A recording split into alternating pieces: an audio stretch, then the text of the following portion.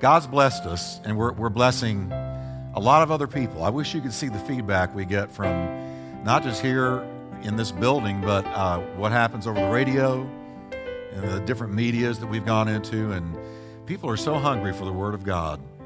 I mean, they really are. And the testimony, this many folks on a Wednesday night, hunger for the Word of God. Well, Galatians is Paul's first letter. And boy, what a letter it is. And we're going to look tonight at the last part of chapter 1. We've taken care of one chapter in 2 weeks, so that's good. At that pace, we'll be done. But I'm not in any hurry. I don't think you are either, but we're going at a good pace. Tonight we finish chapter 1. And we're going to see Paul giving a testimony. Now, I believe if you're saved, you've got a testimony. It's not an intellectual thing you came to where, well, yeah, one day I had a good idea and decided I'd embrace the intellectual concept of Christianity. No, you've got a testimony of God changing you, transforming you from who you were to who you are. And this was Paul. Nobody had a more powerful testimony than Paul. So let's pray together. Father, we thank you for the word of the Lord.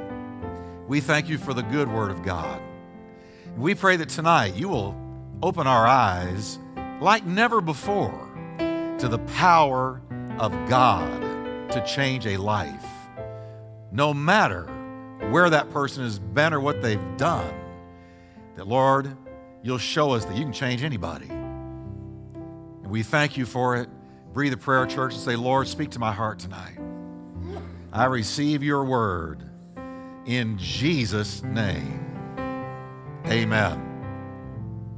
Turn to your neighbor and tell them it's going to be good tonight. And speaking of testimonies, I was here last night for the second anniversary of Celebrate Recovery, and what an incredible, every time I come, I've been 2 times now to hear all the testimonies at graduation time. And every time I do, I sit over there and I say, this is one of the reasons our church is here. What I'm watching right there. These people giving testimonies of having overcome incredible addictions and being really, really down and out. And a lot of them felt like the referee was standing over them giving them the count, the final count. But God delivered them. And I say that's one of the reasons we're here, Celebrate Recovery. And if you need something like Celebrate Recovery, they meet on Tuesday nights. And it doesn't have to be an addiction to drugs or addiction to alcohol. It can be codependency issues. It can be relational issues that you're having a hard time getting through. But there is a core of people here to stand with you, to become your friends, to pray with you, and walk through it with you. So they meet on Tuesday nights at 6, 7. And they eat too. All right. Let's look now. Last time we looked at the first 9 verses of Paul's first letter written to the Galatians. And we saw that the young Galatian church had been infiltrated by false teachers who taught that the gospel of God's grace must also be mixed with Old Testament ritual. They were taking the old and trying to mix it with the new, and really insisting that you mix it with the new. And nothing angered Paul with righteous anger more than that. Because Paul was all grace, by faith, with no works, period. That's it. So Paul's swan song is, by grace you are saved through faith. And that not of yourselves. It is a gift of God, not of works, lest any man should boast. Nothing we could do or ever do would have saved our souls. Why are we here tonight? Amazing grace. Crazy grace, inexplicable grace. Grace is undeserved favor. Grace means God decided to love you and decided to deliver you. And if he had decided not to, we wouldn't be here tonight. Now, those false teachers were called Judaizers because they were teaching Judaism, Old Testament Judaism, mixing it with New Testament Christianity. Now, Paul opened the Galatian letter with a defense of his apostleship because these Judaizers had attacked who he was. They had attacked his reputation, attacked his calling, attacked his credentials, and done their best to undermine him to this newborn Galatian church. And so he didn't like to do it. He didn't like to talk about himself, but he defended his apostleship. And so he went on to express amazement that the Galatians, who had started out so well, had so soon been turned away from the truth, to the point that he said, "Who has bewitched you? What spell have you fallen under, that you have departed from the pure doctrine of grace and mixed it with works? What has happened to you?" He's stunned that it happened so quickly, that they turned away so easily. These false teachers were so successful. It just blew his mind. Well, next, Paul again defends his apostleship, and he answers some of the Judaizers' question or accusations. Now, that's where we're starting tonight in verse 10. Now, Paul writes, "For do I now persuade men, or do I persuade God? Or do I seek to please men? For if I still pleased men, I would not be a bondservant of Christ." Can I give you a news flash tonight? If you're a man pleaser, you're never going to please God. It's not going to happen. If you're worried about what people think more than you're worried about what he thinks, you're not going to take a stand for him, and you're not going to really amount to much in terms of being influential for Jesus Christ. Now, God doesn't call us to be intentionally obnoxious, but he does call us to take a stand for him no matter what men think. And so Paul says, if I was a man pleaser, I wouldn't be able to be a bondservant of Christ. I had to make up my mind that I wasn't going to be a man pleaser. The fear of man brings a snare every time. So you can't be afraid of what people think. The Message Bible puts it this way, quote, "Do you think that I speak this strongly in order to manipulate crowds, or to curry favor with God, or to get popular applause? If my goal was popularity, I wouldn't bother being Christ's slave." If you've been here a while, you heard me preach a message that I called An Audience of One. And I said, and I live this way, I try to live this way, and I'm not going to tell you, I'll be lying if I didn't tell you, there are times that I'll catch myself being concerned about what people think about something. And I have to remind myself, what are you thinking? Forget about it. You don't have to worry about what people think, because all Christians perform for an audience of one. We do not live for the applause of men. We live for the applause of one. And if you have the applause of the one, Jesus Christ, over your life, you're blessed. You're blessed. And every believer has got to make up his or her mind of which of those you're going to be. Are you going to be a man pleaser? Or are you going to be a God pleaser? Are you going to be primarily concerned about what he thinks of you or what people think of you? I personally believe that a lot of the church today is completely copping out and throwing the Bible away because they're so concerned about what the culture thinks. So they're agreeing with all this nonsense like same-sex marriage and this crazy stuff that 40 years ago you'd have been laughed out of the country. But they're giving into it, caving into it, because they're so afraid that a depraved world is going to criticize them. Jesus was never that way.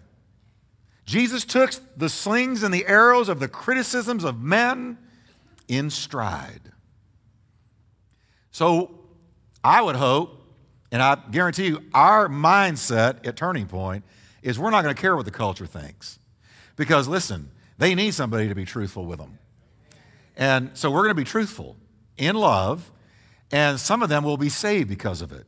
But if we're walking around on glass because we're afraid of what people think, nobody's going to be saved, and there's going to be no testimony for Jesus. So Paul said, I'm not a man pleaser. I'm Christ's slave. He makes it clear he's not about pleasing men. If that were his goal, he couldn't please God. Paul knew that popularity with men and preaching the gospel do not go hand in hand. The faithful preacher often has to take a stand against the world's ways, and it doesn't make him popular, I can assure you. He must take an unpopular stand against drugs, abortion, evolution, homosexuality, and further and so forth and so on. All these things the culture is all messed up in. Paul knew this, and he chose to please God instead. I said something about evolution one Sunday just a little while back, and a woman got him stomped out and sent a nasty email that how could I be so stupid to talk against evolution? And I thought, well, God bless her. But the more I look at it completely, logically, and intellectually, just forget the whole religion aspect. Evolution makes a monkey out of you. It doesn't make sense. It's totally illogical and profoundly moronic and stupid. But go out there and say that and see how much people love you. So you have to make up your mind, am I going to have the smile of God or am I going to have the smile of people? If you have the smile of people, I assure you, you don't have the smile of God. All right? Now, he next launches again into the facts behind his powerful testimony. Here goes Paul's testimony, verses 11 and 12 of chapter 1. But I make known to you, brethren, that the gospel which was preached by me is not according to man. For I neither received it from man, nor was I taught it from men, but it came through the revelation of Jesus Christ. The gospel I'm preaching, he tells them, men didn't tell me about it. I had a revelation of Jesus Christ, and we know what happened to him. Now, first he explains how he received the message he preached with such passion, such conviction.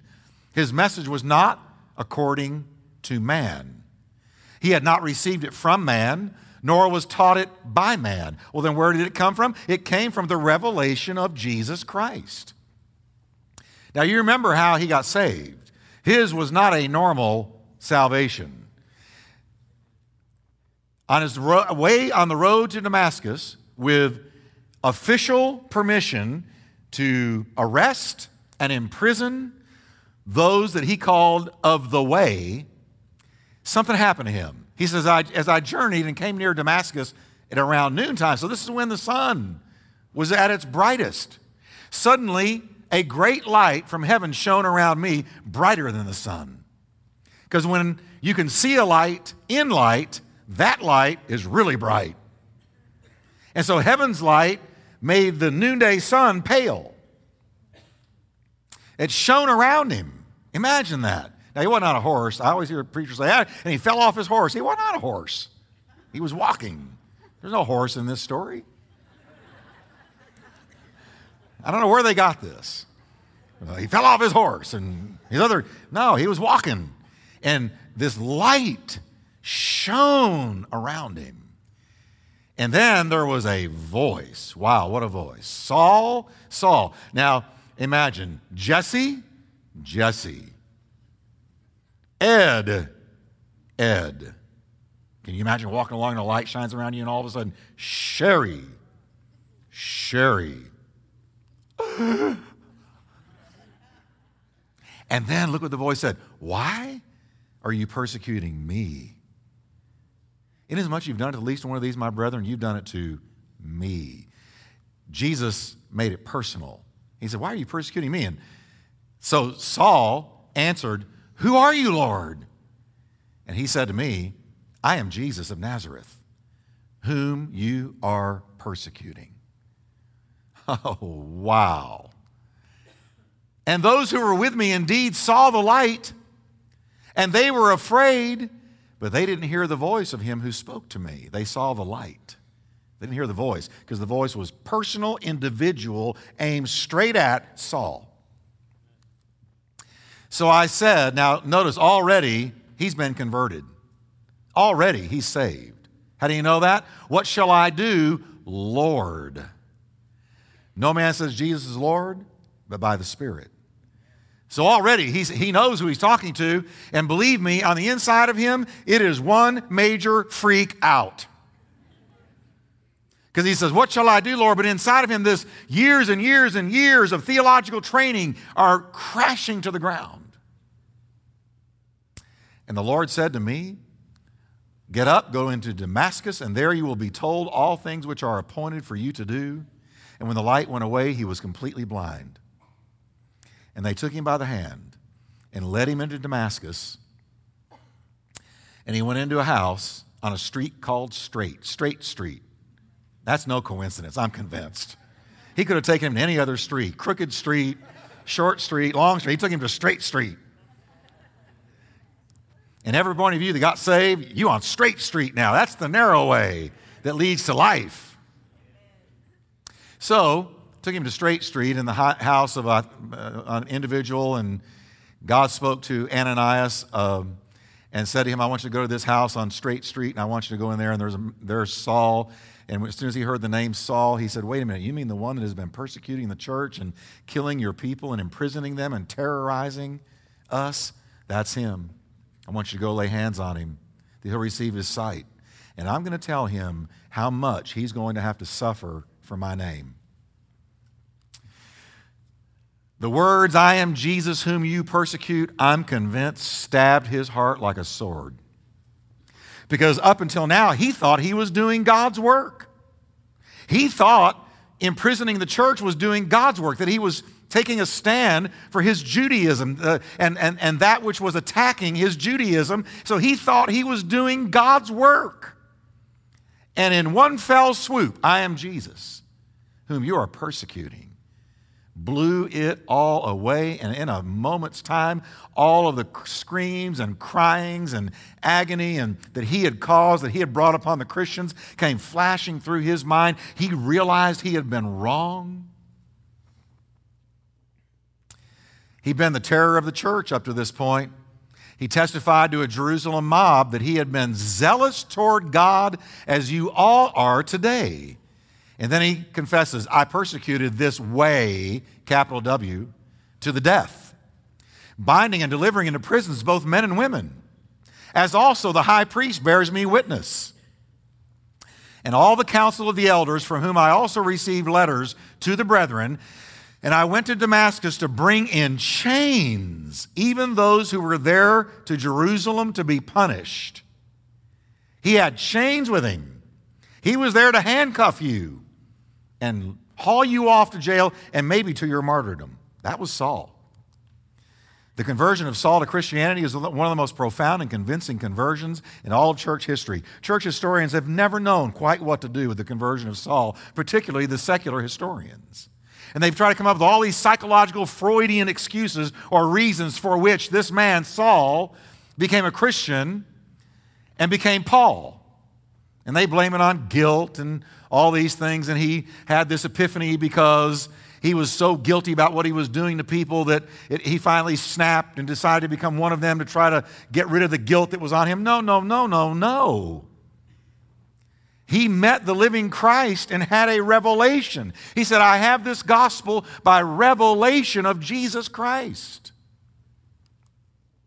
Once a dedicated and ruthless enemy of the church, he became her greatest champion. Now he tells the Galatians that following his conversion, he had not turned back to Jerusalem to seek out Peter or John to ask them to explain to him the way of salvation. Nor had he thought the gospel out for himself intellectually. When the blaze of light that paled the light of the noonday sun shone upon him, and the voice of Christ spoke to him, he immediately called out, Lord, what will you have me do? Saved on the spot by grace alone. Now he again reminds them of who and what he had been. He's telling the Galatians this now. He says, for you have heard of my former conduct in Judaism, how I persecuted the church of God beyond measure and tried to absolutely destroy it. I wanted to ruin the church. Not only had he been a persecutor, but he has also excelled in the very Judaism that had originally turned him against Christianity. This Saul, who became Paul, who wrote 2/3 of the New Testament, was a naturally brilliant man, brilliant mind. When they took off his head and martyred him, in my humble opinion, they killed the finest man on earth, the brightest man on earth, the most spiritual man on earth, the wisest man on earth at that time. He says, I advanced in Judaism beyond many of my contemporaries in my own nation. I made straight A's. Nobody made the grades I made, being more exceedingly zealous for the traditions of my fathers. Paul had been given a brilliant mind. He was an expert in the law of Moses. He was a trained rabbi who was determined to make a name for himself. Paul knew the Torah like the back of his hand. He was a Pharisee committed to keeping all the minutiae of the law.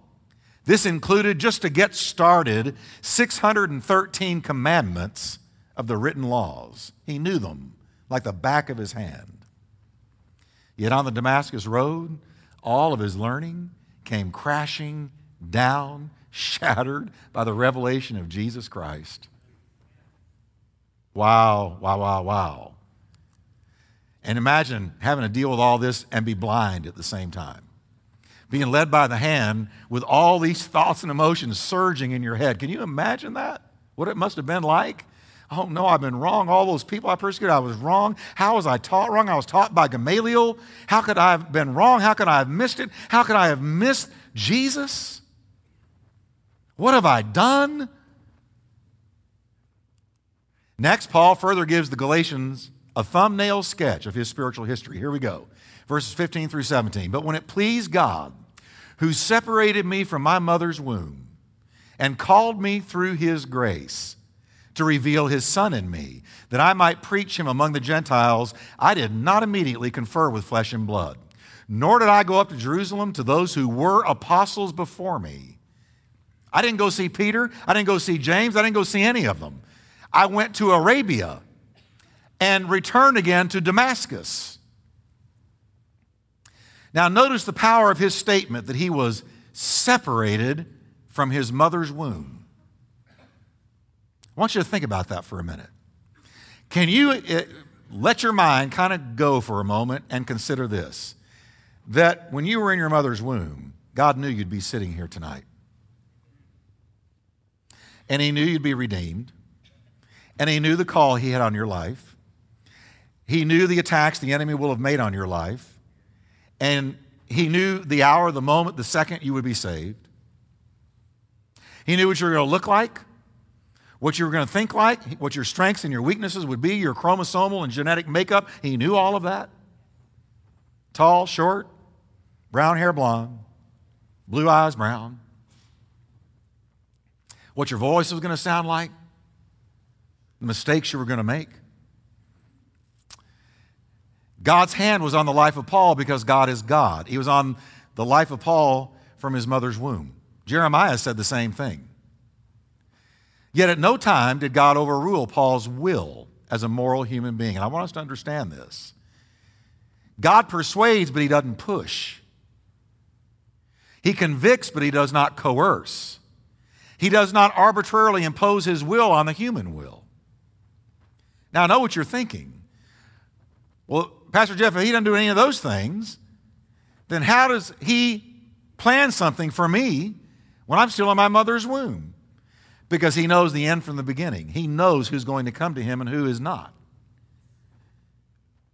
I love this illustration. Picture a door right here, and on the side you're looking at, here's the door, and you're looking at this side, it says, whosoever will, let him come.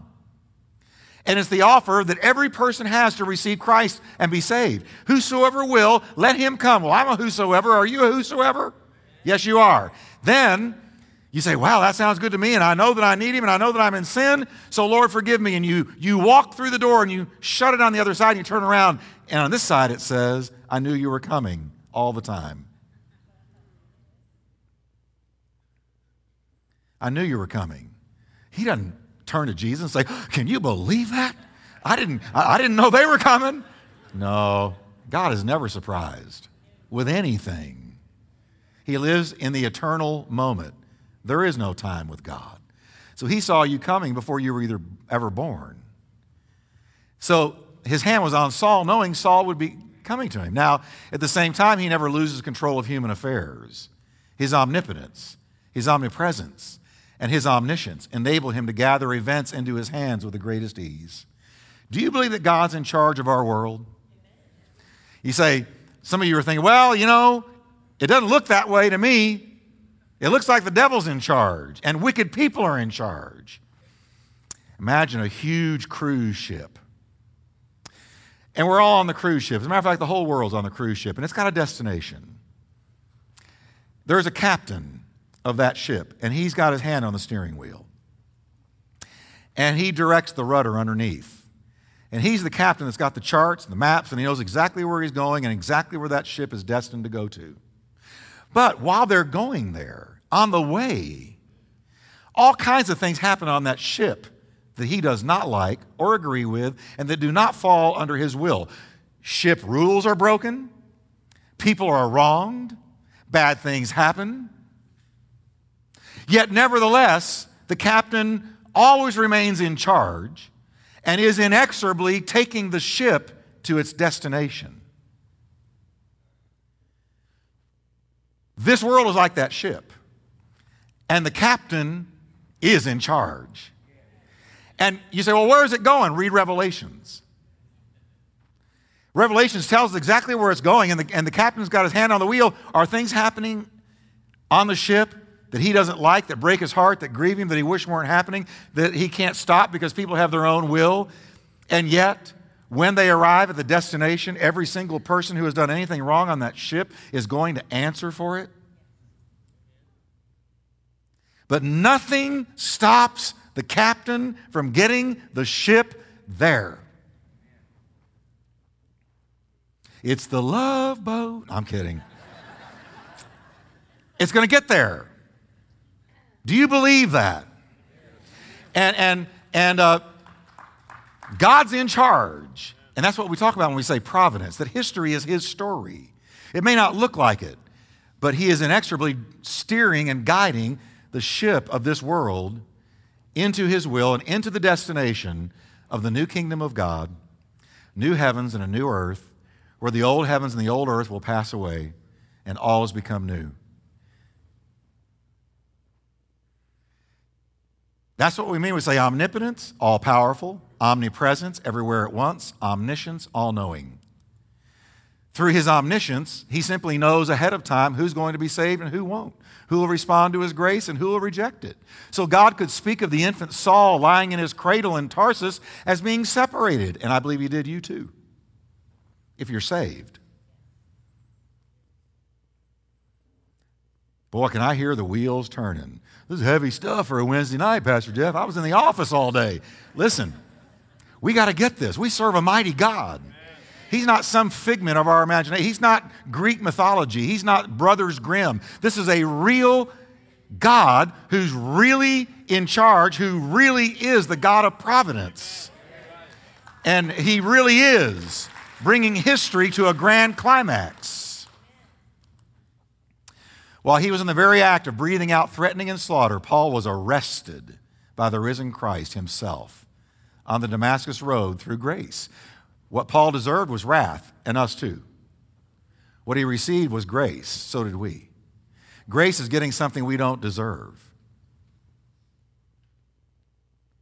None of us deserve grace, but we got it. We deserve wrath. Jesus didn't deserve wrath, but that's what he got, so that we could receive grace.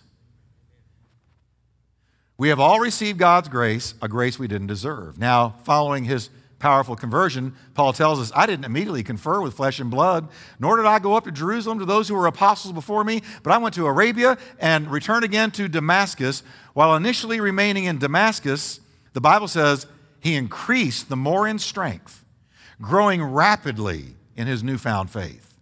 And, quote, confounded the Jews which dwelt at Damascus, proving that Jesus is very Christ.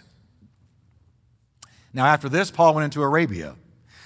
And in Arabia, he sought to enjoy the silence and plunged himself into meditation, Bible study, and prayer. He had a whole lot of reprocessing to do. So he said, I'm not going to go talk to people. I'm going to shut myself in with God. And I'm going to let him talk to me. He desperately needed time alone with God, with his Bible, with the Holy Spirit, and with the memory that he had seen of Jesus in his glory. Oh gosh, this touches me.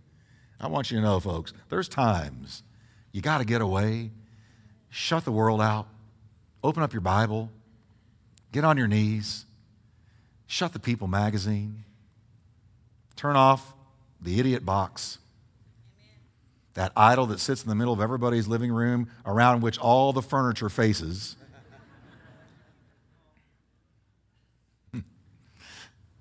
And we need to listen to God talk to us through His Word. No doubt, Paul pored through the Torah, the Psalms, the prophets. He reconstructed the promises of the Messiah in the Old Testament, such as he discovered he was to be born in Bethlehem. Gee, I heard Jesus was born in Bethlehem. He was to labor in Galilee, as Jesus did. He was to minister to the poor and to the oppressed. He read in Isaiah and other places.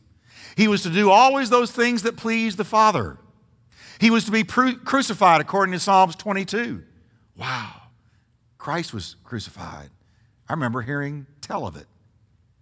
He was to be buried for 3 days and nights. He was to rise again from the dead and ascend on high. Connecting the dots one after another, Paul realized it was all there. Jesus fit the bill perfectly. For 3 years, think about 3 years. 3 years, he remained in solitude, piecing together his newfound theology, preparing to take his case to the entire known world. And what a master he was going to be at bringing Christ to people. Next, he tells us of his first meeting with Simon Peter. I would give money to watch that meeting. Verses 18 to 20 say, "Then after 3 years, I went up to Jerusalem to see Peter. After 3 years of alone with God, shut in with him, he went to meet Peter. And he remained with him for 15 days. Don't you know that was a 15 days to remember?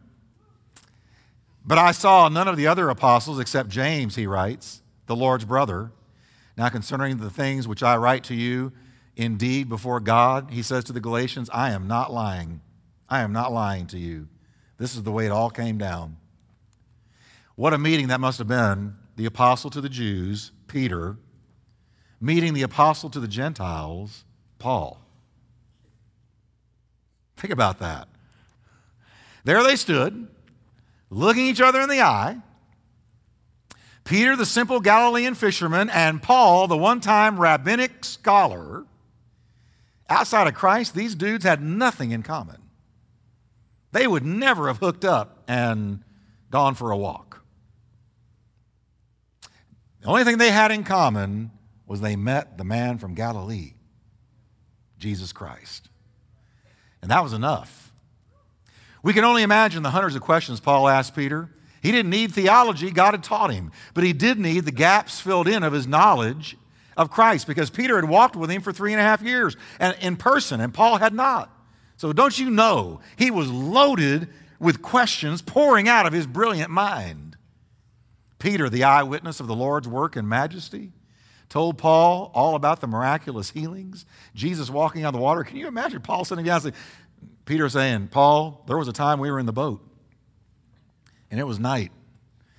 And all of a sudden, in the distance, we see somebody walking towards us, walking right on top of the water. Now Saul, now Paul, going, you have just got to be kidding me. No. And as he got closer, we thought it was a phantom, a ghost, a phantasma. The Greek said phantasm. But as he got closer, he said, don't be afraid, it is I. And it was Jesus. He walked on the water, Paul. Oh, Paul was soaking this up like a hungry sponge, don't you know? And what about the time Peter watched Jesus raise the dead? The widow's son, Lazarus, the people he had brought up from deep death. And Paul, heard all about this for the first time.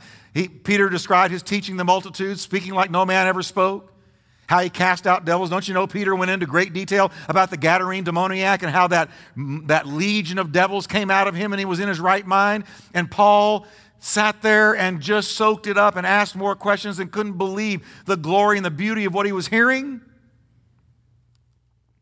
Peter likely took Paul to the room where the first Lord's Supper had taken place. Here, Paul is where he broke the bread and gave it to us, and this is where he handed some to Judas, and Judas went out. It happened right here, Saul.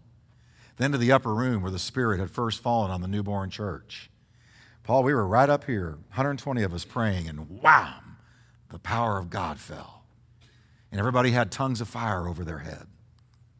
From there to Gethsemane, where Jesus had prayed before his arrest. And he said, Paul here, he sweated drops of blood. He had such consternation about the cross. Did he take Paul to the courtyard where, warming himself by a fire, he had denied the Lord? Don't know. All these places and events filled Paul's spirit with holy fire. How had he missed it? How had he been so oblivious to these miraculous events happening all around him? He had been shut in to his own little bubble, insulated from the miraculous Christ doing what he did. No doubt Peter took Paul to the tomb where he spoke of peering in with John on that first Easter morn, only to find it empty. And finally, Paul was escorted to the Mount of Olives where Jesus had ascended again into heaven, saying, I shall return. I can just picture Peter and Paul. He went right up there. Really? And he said, I shall return. We're told that Paul also met with James, the Lord's half-brother. And I can only imagine his curious mind pummeling James with all kinds of questions. Tell me, James, what was Jesus like at home? Did you ever get into an argument with him? Did he ever sass Mary? Was he really that perfect? He never got a whooping, ever? Never. It made us all sick. He was never in trouble. It just got to you after a while. The guy was just perfect. Tell me about the carpenter's shop where Jesus worked. All things, kinds of things like this. We can only imagine. The first chapter closes out with the mention of how amazed the Jewish believers were at the conversion of their former tormentor. Verses 21 and 24 say, Afterward I went into the regions of Syria and Cilicia, and I was unknown by face to the churches of Judea which were in Christ, but they were hearing about me only. And what did they hear? That he who formerly persecuted us now preaches the faith which he once tried to destroy. And look what it says they did. Can you read the last part with me? And they glorified God in me.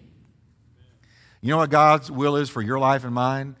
That people looking at what he's done in us will glorify God. Let your light so shine before men that they may see your good works and glorify your Father who is in heaven. So what is God's call for you and me? That others will look and see what God's done in us and through us and glorify our Father who is in heaven. Because we've got a testimony. Say, I've got a testimony. You do. You've got a testimony. Once you were lost, now you're found. Once you were blind, but now you see. Once you were dead, now you're alive. Once you were hell-bound, now you're heaven-bound. You've got a testimony. Let people glorify God because of what he's done in you. Now, the believers had all heard of the dreaded Saul the persecutor. His very name had sent chills down the spines of the early Christians. He dragged them into jail, tore their families apart, scourged them with whips, killed them in the name of Judaism. But now this very same man was one of them. How badly does our world need a testimony like this right now? Think about it. How badly, how many churches are just stone dead cold? You go visit them, you can ice skate to the seat. No one's going to say hello to you or greet you. I talked to a man, this is really true, I talked to a man just a few weeks ago who told me that he just got an idea one Sunday morning. He decided he was going to visit like 5 churches in one Sunday. So he found the churches that had early service, later services, and evening services, and he went to 5 churches in one Sunday. And he said, do you know that not one of them, I went into 5 churches and not in one of them was I greeted. Now, he was not a crier. As a matter of fact, he was a very successful guy. He said, I just wanted to see what was out there. Not one person greeted me. He said, I even hung around at the coffee bar thinking, well, if I get a coffee and stand here looking needy, somebody's going to come up and say hello. In 5 churches, nobody greeted him. He sat in the chair and went through the service and got up and left. A stranger walked in and a stranger walked out, and everybody he left were strangers inside. And I thought, we're supposed to welcome one another and receive one another as Jesus has welcomed and received us. It didn't happen. How badly is a church that is alive and well and loving and vibrant and full of the Holy Spirit and full of light and full of life needed in our culture right now? I'm telling you, if you could see what comes to me by radio, we get emails and we get letters and people say, I have never heard that message. And it was a message that 30 years ago you would have heard all the time. But it has become rare now because everything has become, God wants you successful and rich and wants you to get the best parking spot at the mall. And what we have been looking at tonight is never taught or preached in a lot of churches. What a shame. What a shame. So what happened to Paul? Man, it rocked the church world and God was glorified in him. God wants to be glorified through what he's done in you. So don't keep it quiet. Tell somebody. Don't worry about what they think. Bring somebody this weekend to church. Just go knock on their door. Hey, you want to come to church with me this Sunday? This Saturday night? Whichever? Oh, well, I haven't been to church in 30 years. Well, now's your time. Come with me. Bring them. People are dying out there. Well, their arch enemy was now preaching the gospel. A notable miracle had taken place in Saul. The wolf had become a sheep. The persecutor had become a preacher. And they glorified God in me, says Paul. Now, God is always glorified when a sinner repents and is saved, becoming a new creation in Christ. May God be glorified in our lives as we submit to the ever-transforming power of God. Can we stand together tonight? And next time I'm going to show you how the apostles accepted Paul, and then they began to turn the world upside down to the glory of God. How many of you enjoy this tonight? Isn't this powerful? It's good stuff. All right, let's pray. Father, we just thank you right now for the power of God. We thank you, Lord, that the life of Jesus is in your people. And there's a blessing residing in every person in this house who knows Jesus. Lord, we pray earnestly with all of our being that in this dark and depraved and backslidden culture, you will help us to step forward full of your light and full of your truth and declare you without fear of what people think. For the power of God unto salvation is tucked away in the gospel of Jesus Christ.